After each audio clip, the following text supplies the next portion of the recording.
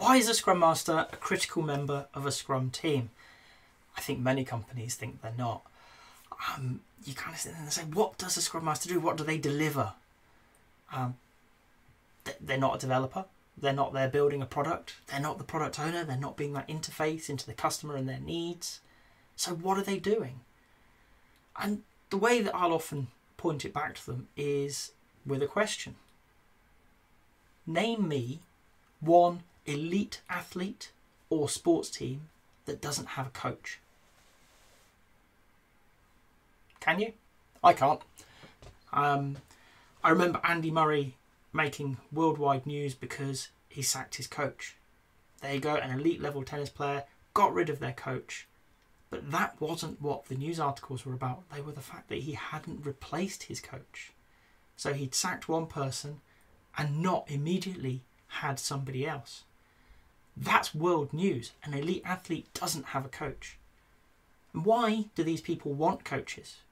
Why was Alex Ferguson, one of the most successful football managers ever, paid millions of pounds a year to not kick a football, to not score a goal?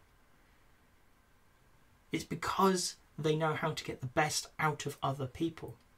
Athletes have coaches to work with them. The coach is not as good as they are in the discipline they're in. But what they are good at is helping that athlete improve. Take time to reflect, think about how they could be better and give it a go, and hold that objective stance to see, are you better because you did that or not? Are you improving? This is the role of a Scrum Master. They're going to work with the team and the wider organisation to help them reflect, help them think about how can they be better, how can they improve, help them have the discipline to stick to what they've said they're going to do. It's so easy for us to backslide that sometimes we just need somebody there to help us hold ourselves to account. That's the role of a Scrum Master. So if you're the best team in the world, the likelihood is that a Scrum Master can still help you be a little bit better, because we can always improve. None of us are perfect. No team has reached that pinnacle, and no team ever really will.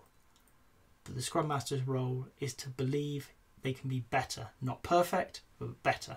We can improve today from yesterday, and we can continue that on and on and on. When you're working with teams, remember that.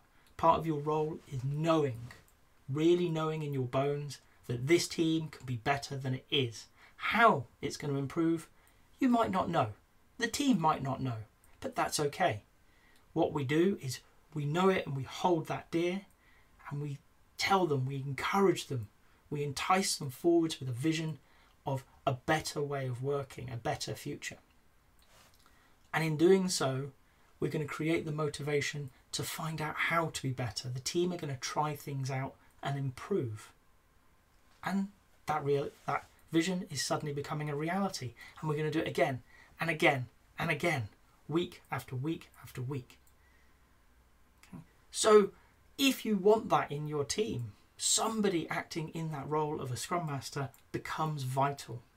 If you don't want that in your team, that's okay. There's no requirement. You don't have to do Scrum. But you have to understand the downsides if you're going to be a professional in this environment. If you don't have somebody acting as a coach for your team, what's going to happen is human nature will kick in.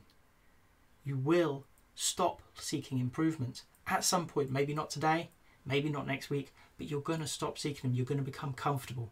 You're going to become happy. You're going to look around and you're going to think, we're better than the other teams around us. Why do we need to improve? We're better than they are. But two things are going to happen when you reach that stage. One, they're going to be improving, so they're going to close that gap. Okay. But two, your bad habits are going to start creeping back in. You're comfortable, and with that comes the belief that you know better, that the way you do it today is the best way possible. And slowly, over time, you're actually going to get worse. So not only are these teams getting better around you, but you're closing the gap towards them by moving down the pole. Without a coach in your team, it's so easy to fall into that trap. Without a coach in athletics, in sports, it's so easy for those teams to fall into that trap.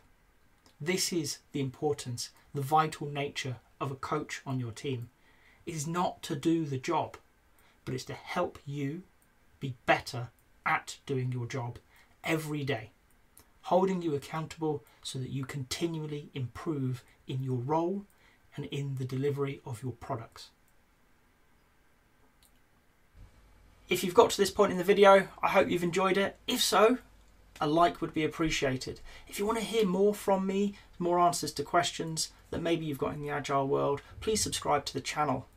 And if you've got a question that you really want answered, drop it in the comments. I promise we'll get around to it. Thank you.